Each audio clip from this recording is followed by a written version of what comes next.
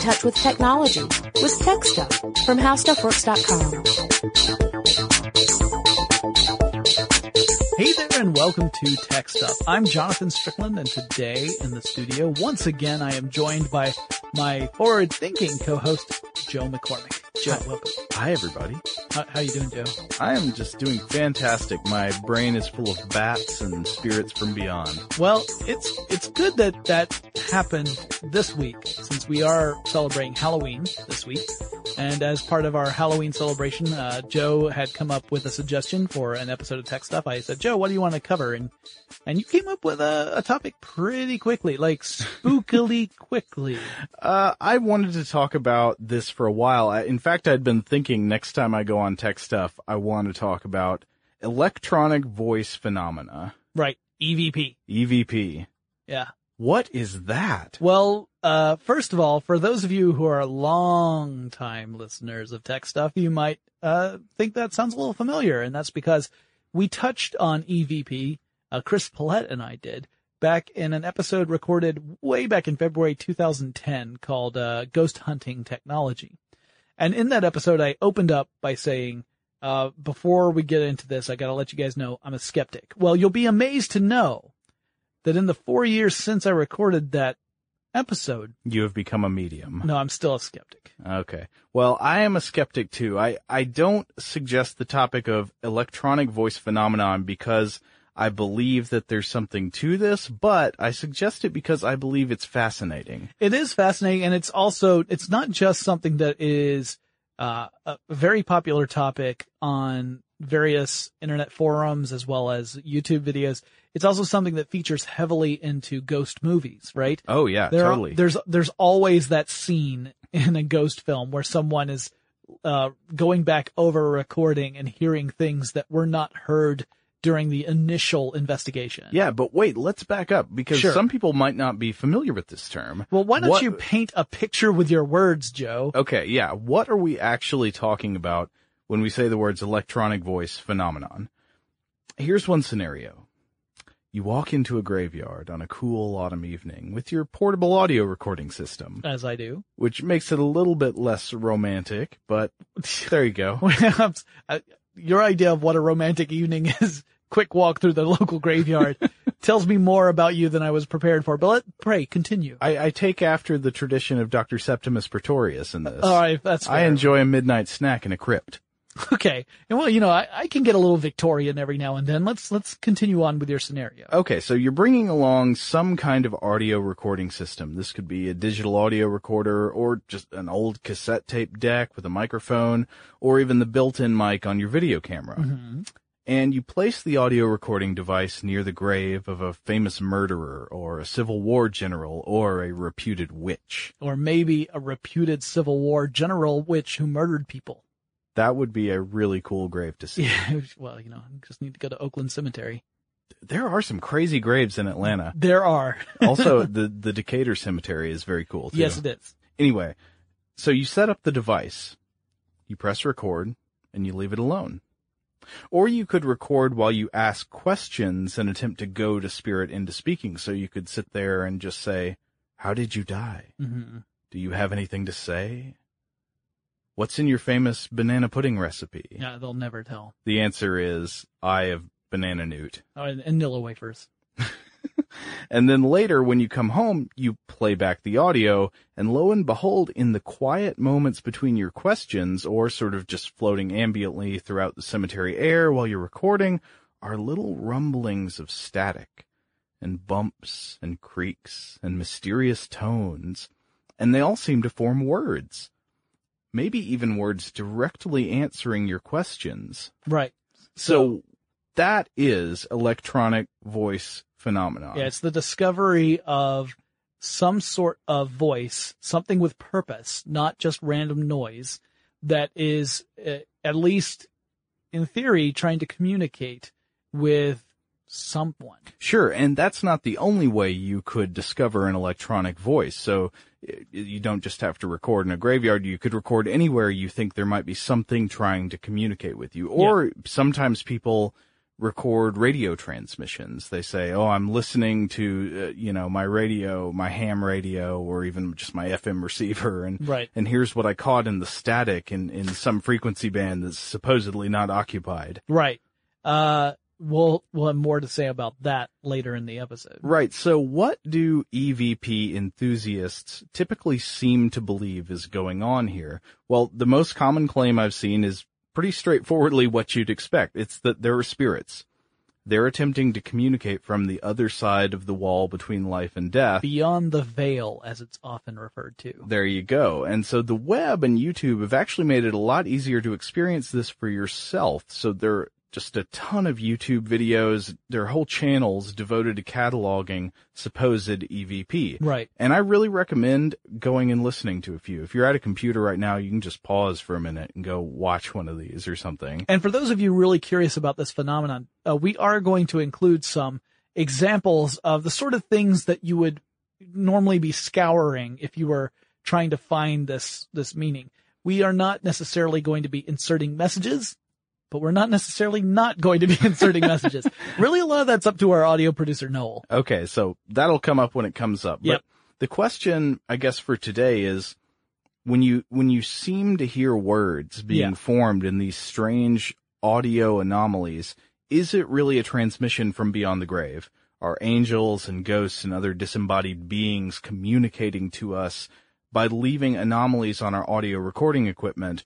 Or is something else going on? Now, not that I'm a Mr. Spoiler, but my own personal view is the second option, that there's something else going on. Well, mine too, but I think we should explain why. Yeah. So, and part of it would be, a little walk down memory lane to look at some of the developments of what led to the EVP craze in the first place. Right. Well, I can imagine that when audio equipment was new, the ability to record audio and play it back. This must have been kind of a strange world for people. I mean, they'd never had anything like that before. Right. Like once a sound was ephemeral before. Sure. Once it happened, it was gone. It was like a meal or something. You could try to imitate it by going back a second time, but you couldn't perfectly capture it. It was like going to see a stage production, right? You're going to see a stage production, and no matter how well rehearsed that production is, no two performances are going to be 100% identical. Mm-hmm. And so the moment that you experience of watching a stage production is a unique moment by definition. It's never going to be exactly the same way again, which is one of the reasons why I love theater so much. But the same sort of thing was that until the invention of devices that could actually record sound to a medium so it could be played back later, every sound was like that. It was you heard it that one time and that's it. Yeah. So what it suggests to me is that this very well could have been a creepy phenomenon to people. We grew up with it. I mean, we're used to it, but I mean, might it back then have been inherently kind of spooky? Yeah, it certainly could have been. And in fact, it led people to ask interesting questions that to us may seem quaint, since we have the benefit of hindsight. But at the time, you could really understand, you're talking about taking something that was viewed as non-permanent and making it permanent. Yeah. This is almost a kind of magic when it first happens, right? I can see the magical approach to it. Yeah. Like Mr. Edison, am I going to hear a ghost talking on this wax phonograph? And someone, in fact, asked him that very question, essentially saying, did he think it would be possible to ever invent something that would be capable of contacting the dead? And his response was, it is possible to construct an apparatus which will be so delicate that if there are personalities in another existence or sphere who wish to get in touch with us in this existence or sphere, this apparatus will at least give them a better opportunity to express themselves than the tilting tables and raps and Ouija boards and mediums and other crude methods now purported to be the only means of communication. So I thought the plural of medium was media. Well, not for these kind of mediums. Did you hear about the tiny criminal psychic who escaped prison? I didn't. She was a small, medium at large. That's great. Thank you. I just had like 50 people unsubscribe to my podcast, but that's okay. I promise it's the last time I'm going to make a terrible joke like that for this episode. I can't make any grand promises, but yeah, it's interesting that, he was very clear clearly stating that if such a thing does exist, then there's no reason why this wouldn't give them another opportunity. That makes perfect sense. Sure. Well, I mean, I can see it too. Like, for example, if people claim to hear ghost voices with their ears, I mean, what's going on there is that there has to be an actual sound that's exciting Well, maybe. I mean, it could be that they're imagining the sound. Oh. But the recording... No, I stipulated if people are actually hearing. Oh, I gotcha. Of course, then again, what is actually hearing? Well, okay, now we're getting into too many questions about perception versus reality. But if you have a recording instrument there, you can at least find out if there was, in fact, a phenomenon that could be perceived as opposed to one that was imagined to be perceived in the head of the person who claims it, right? Sure. So in other words, if I say, I keep hearing this low moaning voice in my house, and I set up a recording device and I tell people, I just heard it, and you listen back and there's nothing on the recording, then that might suggest that the problem could be in my head, not outside of my head. And of course, if spirits could speak from beyond the grave, something like this might in theory be useful. For example, take the Houdini example. Yeah. You know, before Harry Houdini died, the story goes that he and his wife set up a system. Right. Where he gave her a secret message. Right. And nobody else knew the message. And he said, look, if it's possible for me to return from beyond the grave and let you know that there is an afterlife, I'll come back and tell you the secret message. And that way you'll know it's really me. Right. And so I don't think that she ever claimed that happened, No, but and I think they did it every Halloween too. Yeah, but if she set up a recording device and could, even if you couldn't hear normally, she might be able to hear through some kind of anomaly in the audio, the secret message. If it was the message, well, okay, that'd be good evidence. Yeah, but no such thing had happened. Now, to continue on our timeline of EVP, because of course Edison just said that the devices he was making could potentially be used for such a purpose if, in fact, any phenomena existed, right? Sure. So, he was not coming out and saying there are ghosts. He was just saying that, well, if ghosts exist, then there's no reason why I can't record them. Well, in 1964, you have a man by the name of Friedrich Jürgensen, who publishes a book titled Voices from Space. And in the late... That sounds like a good book. Yeah. In the late 50s, he started recording sounds by setting up a microphone on his windowsill for the purpose of recording birdsong. Mm-hmm. But he claimed that when listening to the recordings that he had made, he was hearing voices saying things. Nothing, huge or whatever, but he was picking up little things, and he started to suspect that, in fact, the microphone was starting to pick up stuff that was otherwise undetectable. So it was picking up things that were not perceivable in his environment, according to his story. He also claimed in 1959 that he received a message about a central investigation station in space. So there's also some interesting... You can't diagnose people, obviously, right? Especially with, well, first of all, I am not qualified to diagnose anybody in anything. You can't diagnose into the past. Secondly, yeah, diagnosing into the past is always a mistake. But with those caveats in mind, it doesn't sound it sounds to me like a form of schizophrenia. People who believe that they have heard things from outside of themselves, saying stuff, whether that's, instructions to do things or just saying things that only they can hear. It sounds very similar to that. However, he was claiming that he was picking them up on a microphone, which clearly would be beyond that, right? That now it's perceptible to other people. It's not something that's just in his head necessarily. In the 1960s and 1970s, another man named Konstantin Rodive, who was a student of Jurgensen's, begins to make EVP recordings of his own, and he allegedly recorded more than 100,000 audio tapes worth of phenomena. He published in 1968 his findings under the title Unhörbares wird hörbar, which is What is Inaudible Becomes Audible. Oh. The English title for the book was Breakthrough, an Amazing Experiment in Electronic Communication with the Dead. So while I didn't see that Jurgensen was specifically stating that he was hearing messages from beyond the grave, mm-hmm. That was Rodive's interpretation, certainly, that these were spirits that were attempting to communicate. There are a lot of interesting stories, especially from psychologists who looked into Rodive's approach and tried to use a scientific methodology to test whether or not there was some confirmation bias or other issues going on. We'll talk more about some of the psychological explanations for EVP phenomena. I know that's like ATM machine, but whatever. But anyway, we'll talk about those toward the end. 1982 was when the Association Transcommunication is founded. This is an actual nonprofit organization dedicated to the study of all forms of transcommunication, which is communication across the veil with an emphasis on instrumental transcommunication and its subset, electronic voice phenomena. Instrumental transcommunication. That sounds so legitimate. Yeah, well, it sounds better than like Ouija board, right? So, yeah.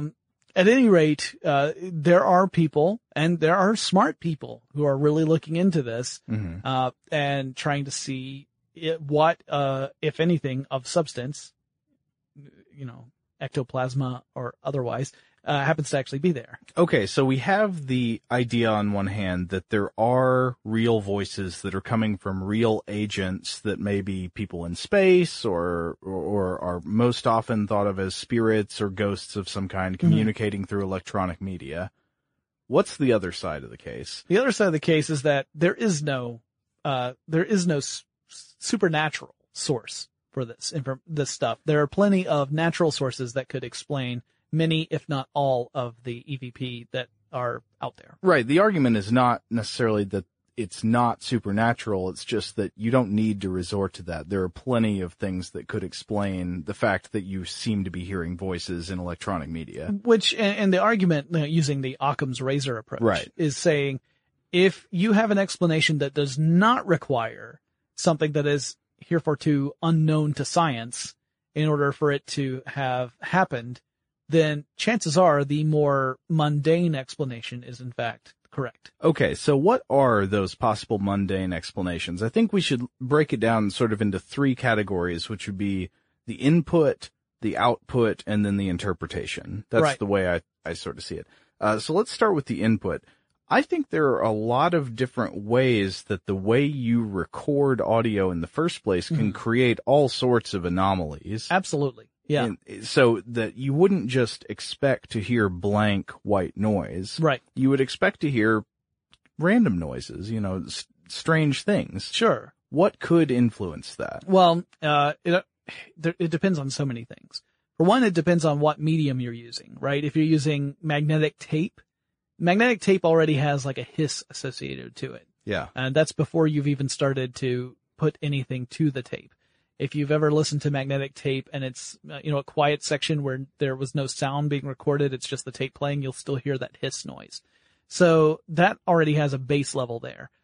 Digital recorder's a little bit different. Of course, it all depends upon the quality and sensitivity of the microphone. I've seen some people on message boards, at least, advising against high quality audio recording equipment. Right. Like somehow the higher quality the recording, the less likely ghosts are going to talk to you. It could be. I don't know. Or maybe it's the higher quality the audio, the less likely you're going to get any artifacts that can be misinterpreted to be messages from beyond the grave. Hey, maybe that's me editorializing a little. There's also the idea of raising up that microphone sensitivity, just cranking it up as high as you possibly can in order to pick up any possible noises. And, from one perspective, that makes sense. You're saying, I want to make sure that if something is being, communicated, even if it's really, really faint, I want to be able to pick it up. Sure. And one of the widely held beliefs that I don't think is ever adequately explained is that ghosts have a real hard time speaking up. Yeah. That whatever energy it takes. Yeah, that is, I almost should have said that at the beginning, that this is a very common feature of this. It's not like you're going to hear really loud noises. You're going to hear kind of faint variations in the static and little tiny things that are barely making it through. They advise you to wear headphones and turn the volume way up. Yeah. So, in other words, turning up that sensitivity of the microphone, we did an episode not too long ago about audio production and talked about microphone sensitivity and how you want to set it so that you can get a decent recording. This is ignoring all of those messages. It's ignoring all of those tips in order for you to try and maximize the chance that you're going to get a hit. The issue here is that by turning up that sensitivity, you turn up what is called the noise floor. This is just the natural noise that electronic devices make. Mm-hmm. The fact that you're using electronics in the first place means you do have this ground level of noise. And when you have the microphone sensitivity set at a certain level, you pretty much don't pick up on it. But the higher you turn it up, the more likely you're going to pick up some of that noise. So I thought it might be interesting for us to do a little moment here where Noel's going to insert a segment where he just he turns the microphone sensitivity way up. And so, folks, we're going to have that play right now. You can adjust the volume on your various MP3 players or whatever, so that you don't go deaf, in case there is a loud noise while Noel does this.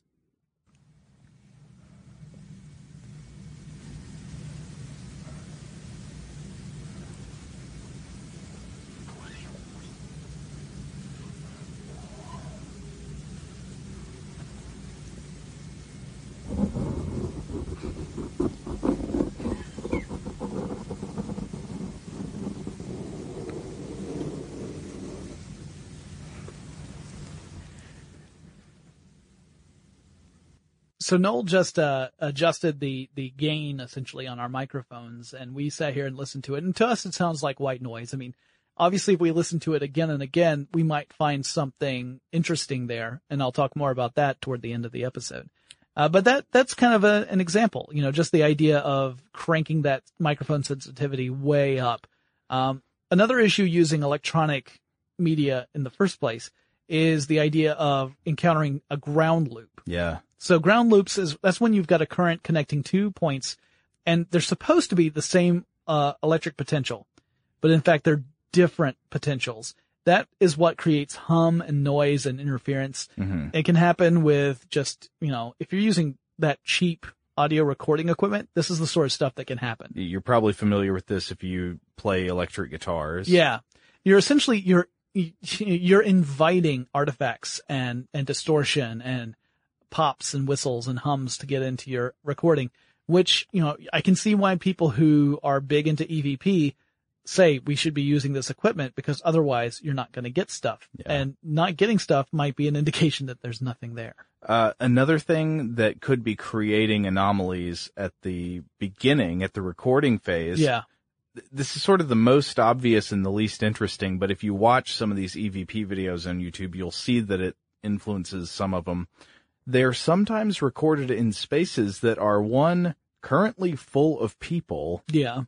And two, prone to cause echoes. So unless it's at like a mime convention, chances are there's going to be some people talking. Well, even then there are going to be people moving around and making noise. But so a good example would be, say, a recording taken in a church full of people worshiping or visiting the church. And you told me that you actually saw a video that was this particular example, right? Yeah, and in these cases, there are constantly echoes of voices reverberating throughout the space, and the microphone will pick up little pieces of them with varying intensity and fidelity, based on just all the constantly changing variables that influence the propagation of sound waves in a place with echoes, like a church.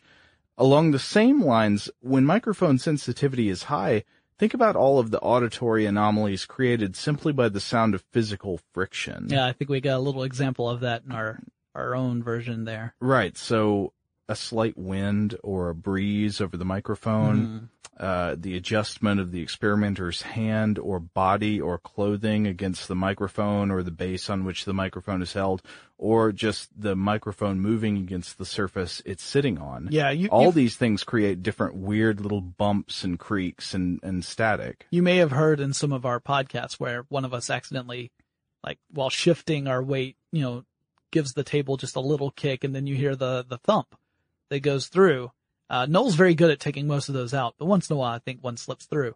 So, that's one of those things where it's an example of the sort of stuff that could be, very much amplified with this sort of approach where you're specifically looking for anomalies. Anomaly hunting is a big problem with this, actually. Sure. Another thing is, what about all of those radio signals bouncing around out there? Yeah, so it turns out we're using radio for a lot of stuff. Walkie-talkies, actual radio broadcasts, cellular phones. So, Joe, I don't know. Did you ever play with like toy walkie-talkies when you were a kid? Oh yeah. Did you ever pick up anything besides the actual other walkie-talkie? Yes, I think I did. Yeah, I would pick up CB radio. Like I could actually occasionally hear truckers talking, and I would freak out because I'm thinking like, Brian's voice sure got deep, really quickly, and apparently Smokey's on his tail or something. I don't know what's going on. Yeah, as it turns out, radio interference is a thing.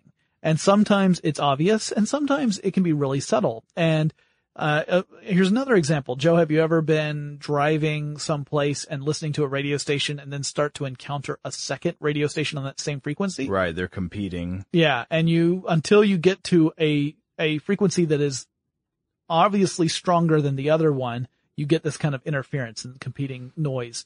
Same sort of thing can happen. You might think that you're tuned in to an unoccupied radio frequency, but it may be that you're just enough in the range of a radio broadcast station that you can pick it up very faintly, and there's a lot of noise, but there actually is some signal there too. The signal might not always be obvious, but occasionally you might get a word or two, and that can be misleading. You might think that you're getting messages beyond the veil, but really you're getting messages 3 counties over.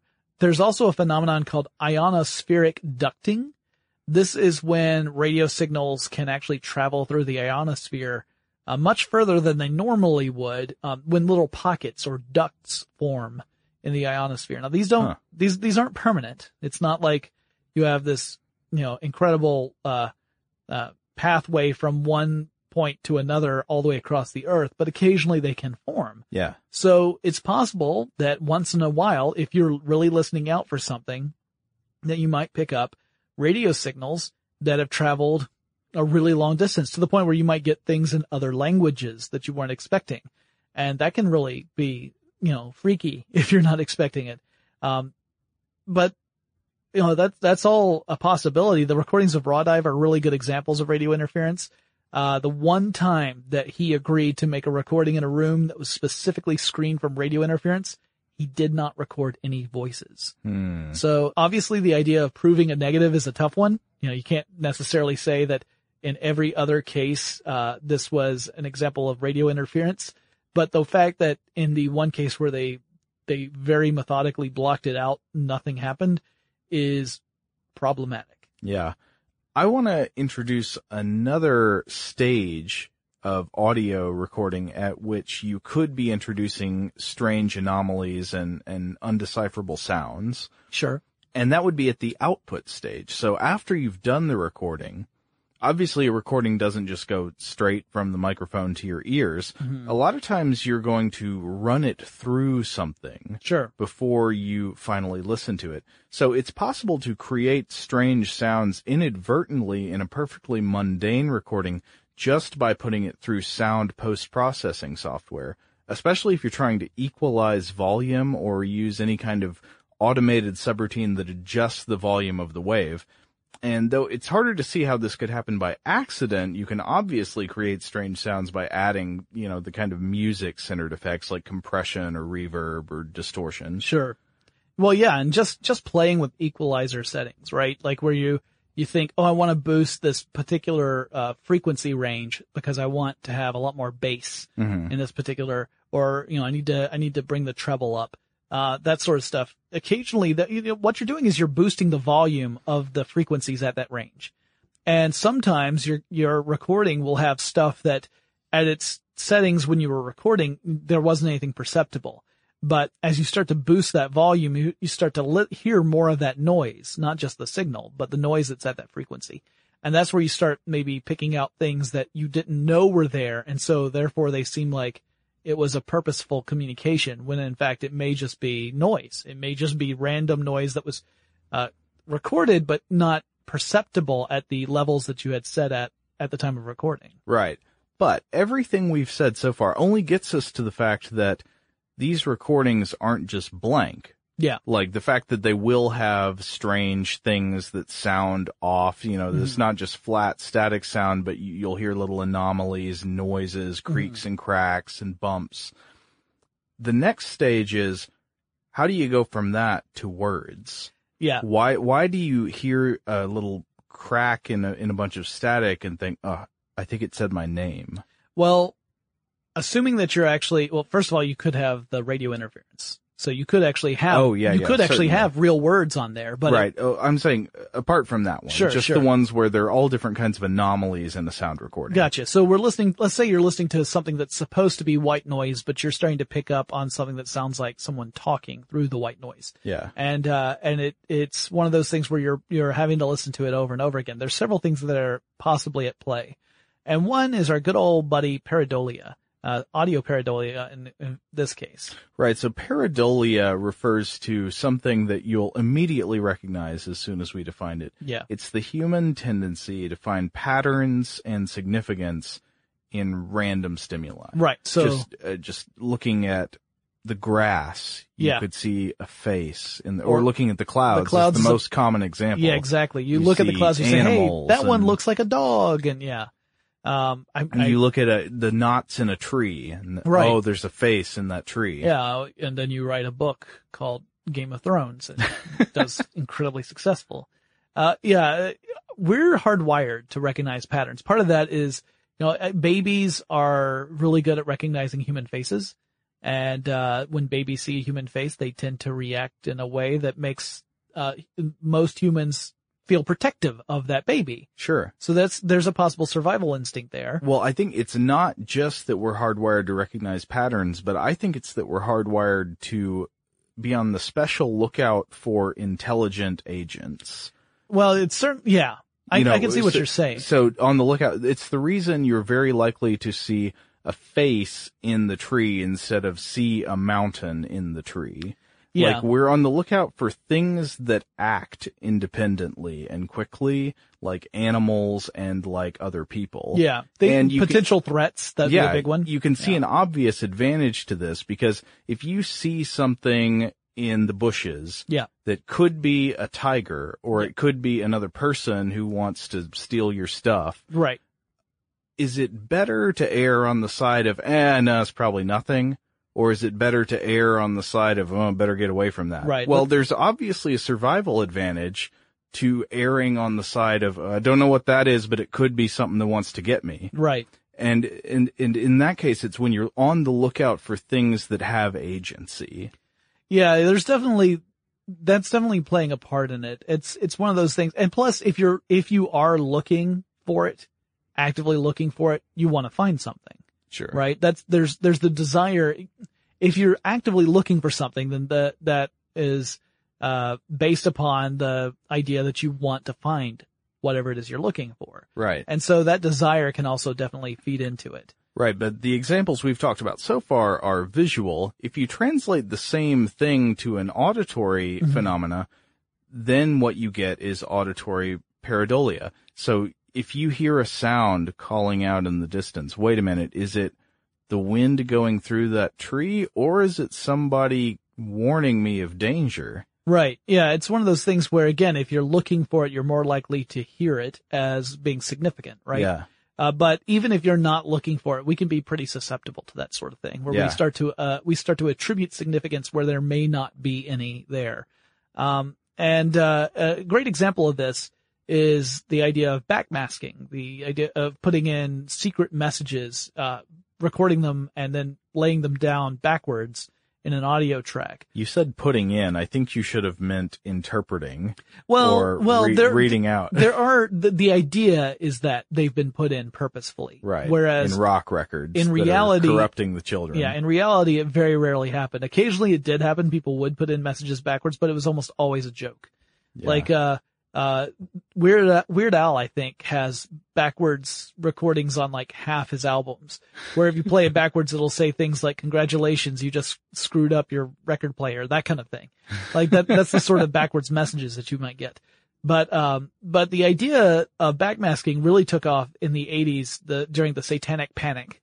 That was an era where, there was this huge concern that Satanists were corrupting the youth and turning them to their wicked ways, and that pretty much everything that kids enjoyed was actually the tool of the Satanist movements. So rock and roll music was a big one, and there was this idea that musicians had been putting in secret messages to get kids to do terrible things, if they listen to it. Somehow I knew I shouldn't have listened to those Debbie Gibson records. You definitely shouldn't have listened to those Debbie Gibson records. I was a Tiffany fan myself. The idea being that somehow we were subconsciously being able to interpret this backwards messaging, and therefore it would get through to our subconscious and we would do terrible things. By the way, if you try and listen to backwards messages and trying to figure out what is being said, I pretty much guarantee you're going to be 100% wrong, because it's really hard to tell. Well, but also I pretty much guarantee you're going to find stuff that sounds like words in a funny way. Oh, sure. Yeah. If you were to play anything backwards, even if there was never, let's say that, 99% of the stuff that came out had no message in it at all. Right. Right? You could argue that even the lyrics didn't have a message in some of these songs in the 80s. But let's say you play it backwards and you're just listening for something. You could very easily start to imagine that you're hearing things that have significance, even if there is no significance there. And it makes it way easier if someone else tells you what you should be listening for, especially if, like on a YouTube video, it has an example of this and then has captions up.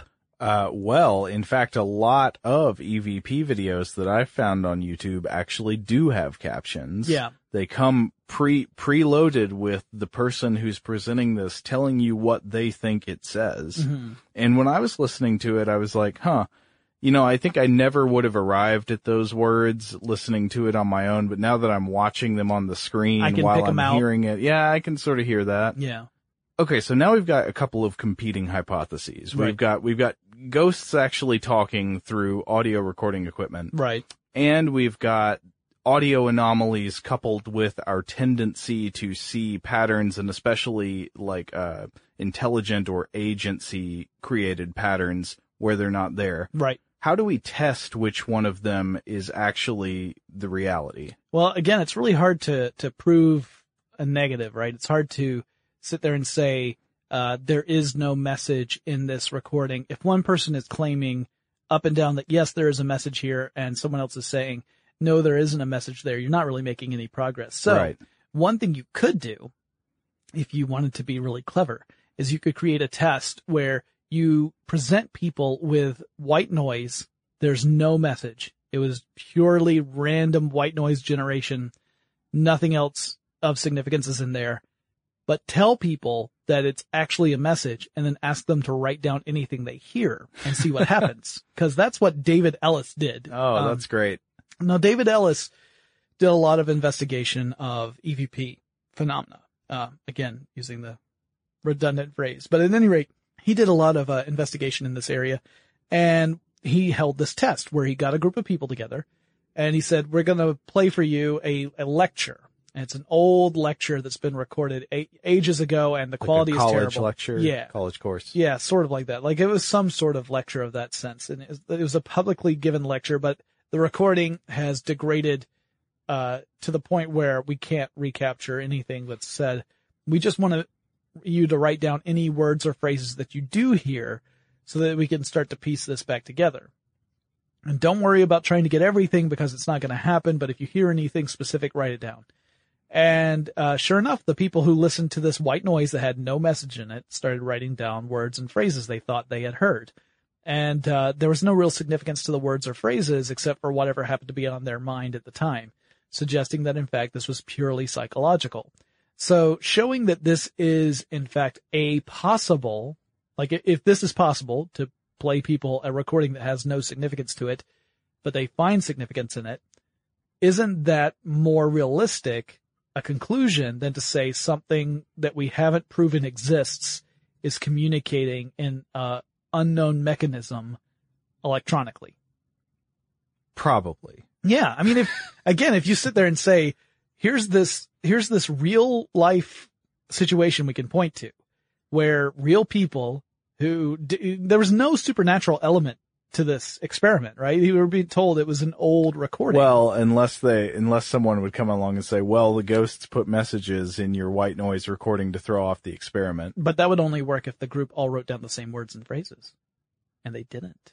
But of course, people don't even do that with these supposed EVP recordings. Which is another strike against them. If you were to remove the captions, I can guarantee you people would come up with different messages from them. That comes up to the verbal transformation effect. That's another issue that's related to this. That was a term coined by Richard M. Warren, who was a professor of psychology way back in 1961. And he wrote about this tendency for listeners to perceive changes of distinct speech upon repetition.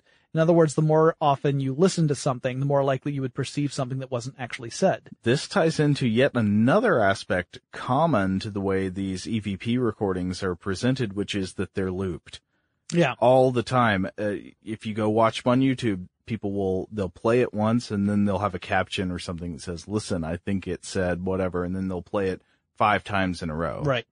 He also looked at Rodive's work and said that Rodive, when he was listening to stuff, would come up with certain words like Lenin was a word, like Lenin, as in the name. Like Lenin. Vladimir? Yes. He was coming up with the name Lenin with this one selection of noise and saying that was definitely what was being said. And he had been listening to it over and over and over again. But when presented to other people who had not listened to it before and did not know the interpretation, they were coming up with totally different sounds like Voodoo or Clulu, or, it didn't sound remotely like Lenin to them. And part of that is because, one, they had not listened to it over and over and over again, and two, they had not been told what to listen for. And so if you're not told what to listen for and you come up with a totally different interpretation, how can anyone be certain that the words they are perceiving are in fact actual words? I want to offer an observation of my own about these recordings, these EVP recordings, which is that very often the phrases that are interpreted are not long sentences. Right. They are very short. They're like 1 to 3 words at a time. Right. And also, I would say that what is common among the interpretations is more rhythmic than what would be the opposite, like the vowel sounds and stuff like that. So imagine you've got an audio anomaly and you ask 10 different people, assume this is a word, what does the word say? I think what'll be very common to almost all of them is the number of syllables in the word. And then apart from that, it's going to be very different. Right. And so it's something about the rhythm of the word that seems to be central in how people are interpreting things. And that makes a lot of sense to me because I feel like you're really not likely to hear something that sounds like a vowel in an audio anomaly. You're more likely to hear little percussive elements that seem to be the beginnings and ends of hard consonants. If you filter through white noise, you can start to create some vowel sounds depending on how you're filtering it. But that's almost like an artificial, like that's almost like trying to manufacture these kind of recordings. And again, if it's one of those where it's picking up little tiny snippets of radio communication one way or another, it may be that you are actually hearing bits or entire words or short phrases. But as a lot of researchers have pointed out, that if the dearly departed are trying to communicate with us, they are really, really bad at saying anything of significance. Like if they're able to talk, most of the time the phrases that are coming by have no real impact or meaning to them. And so, especially if it's the ones where it's pizza rolls. Yeah, exactly. Totinos. Pizza rolls.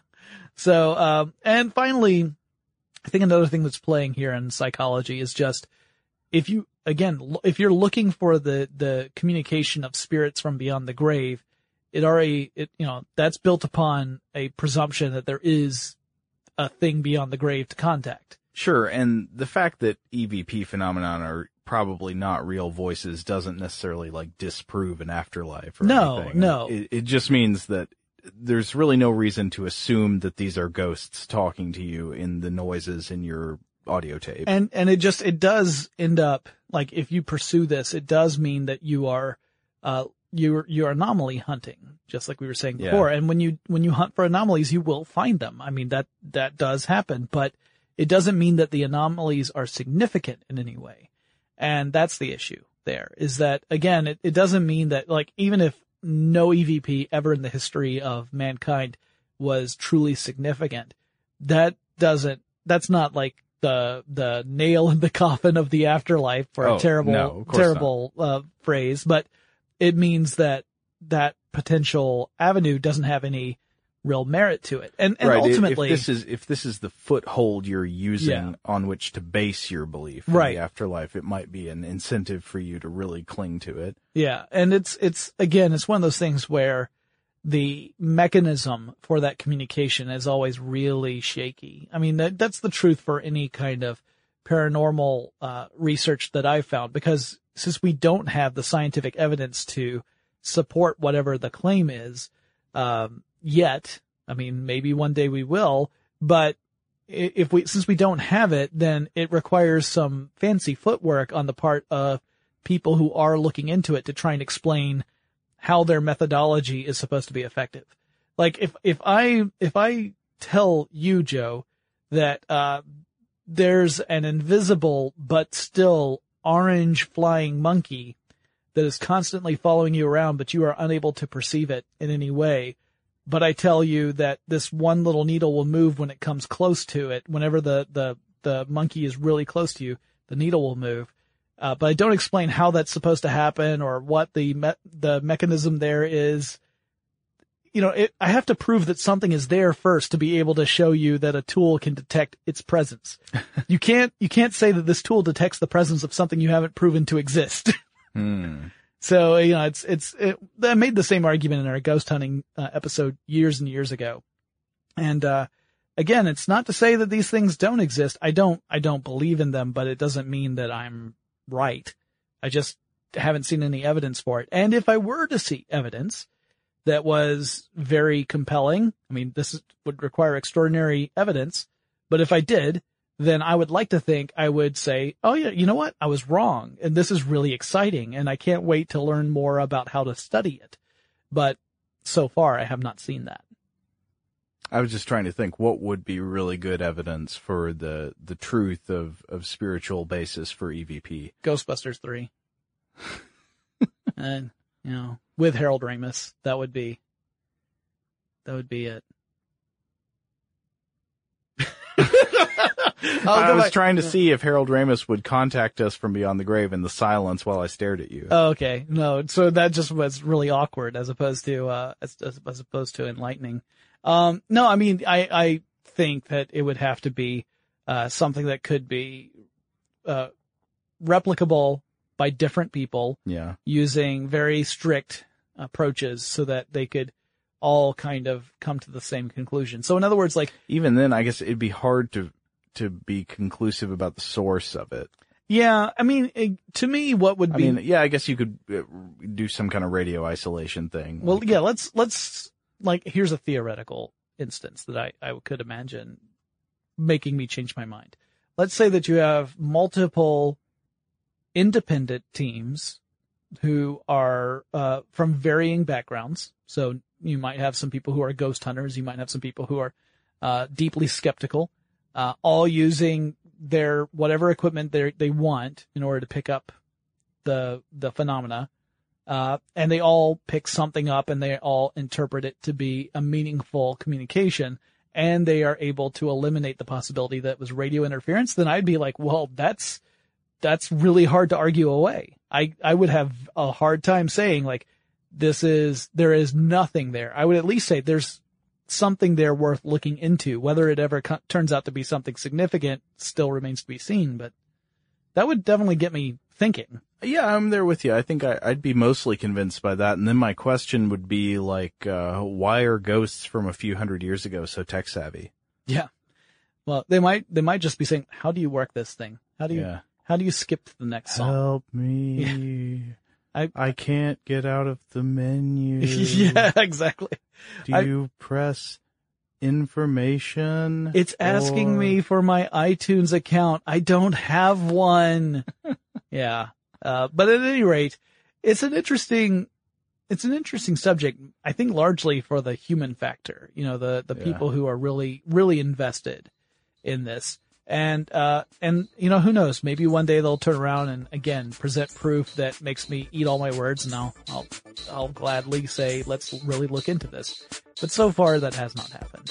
And, I don't expect it to, but, never say never. Nevertheless, they make some great YouTube videos. They do make some great YouTube videos, and for that we are thankful. Guys, happy Halloween. This was a fun topic to look into. If you guys have any suggestions for future topics of tech stuff, or future guests, maybe there's somebody you've always wanted to hear join on the show, or maybe someone in the past that you want to have come back, let me know. Send me an email. My email address is techstuff@howstuffworks.com, or drop me a line on Facebook, Twitter, or Tumblr. The handle at all three is TechStuffHSW, and we'll talk to you again really soon. For more on this and thousands of other topics, visit howstuffworks.com.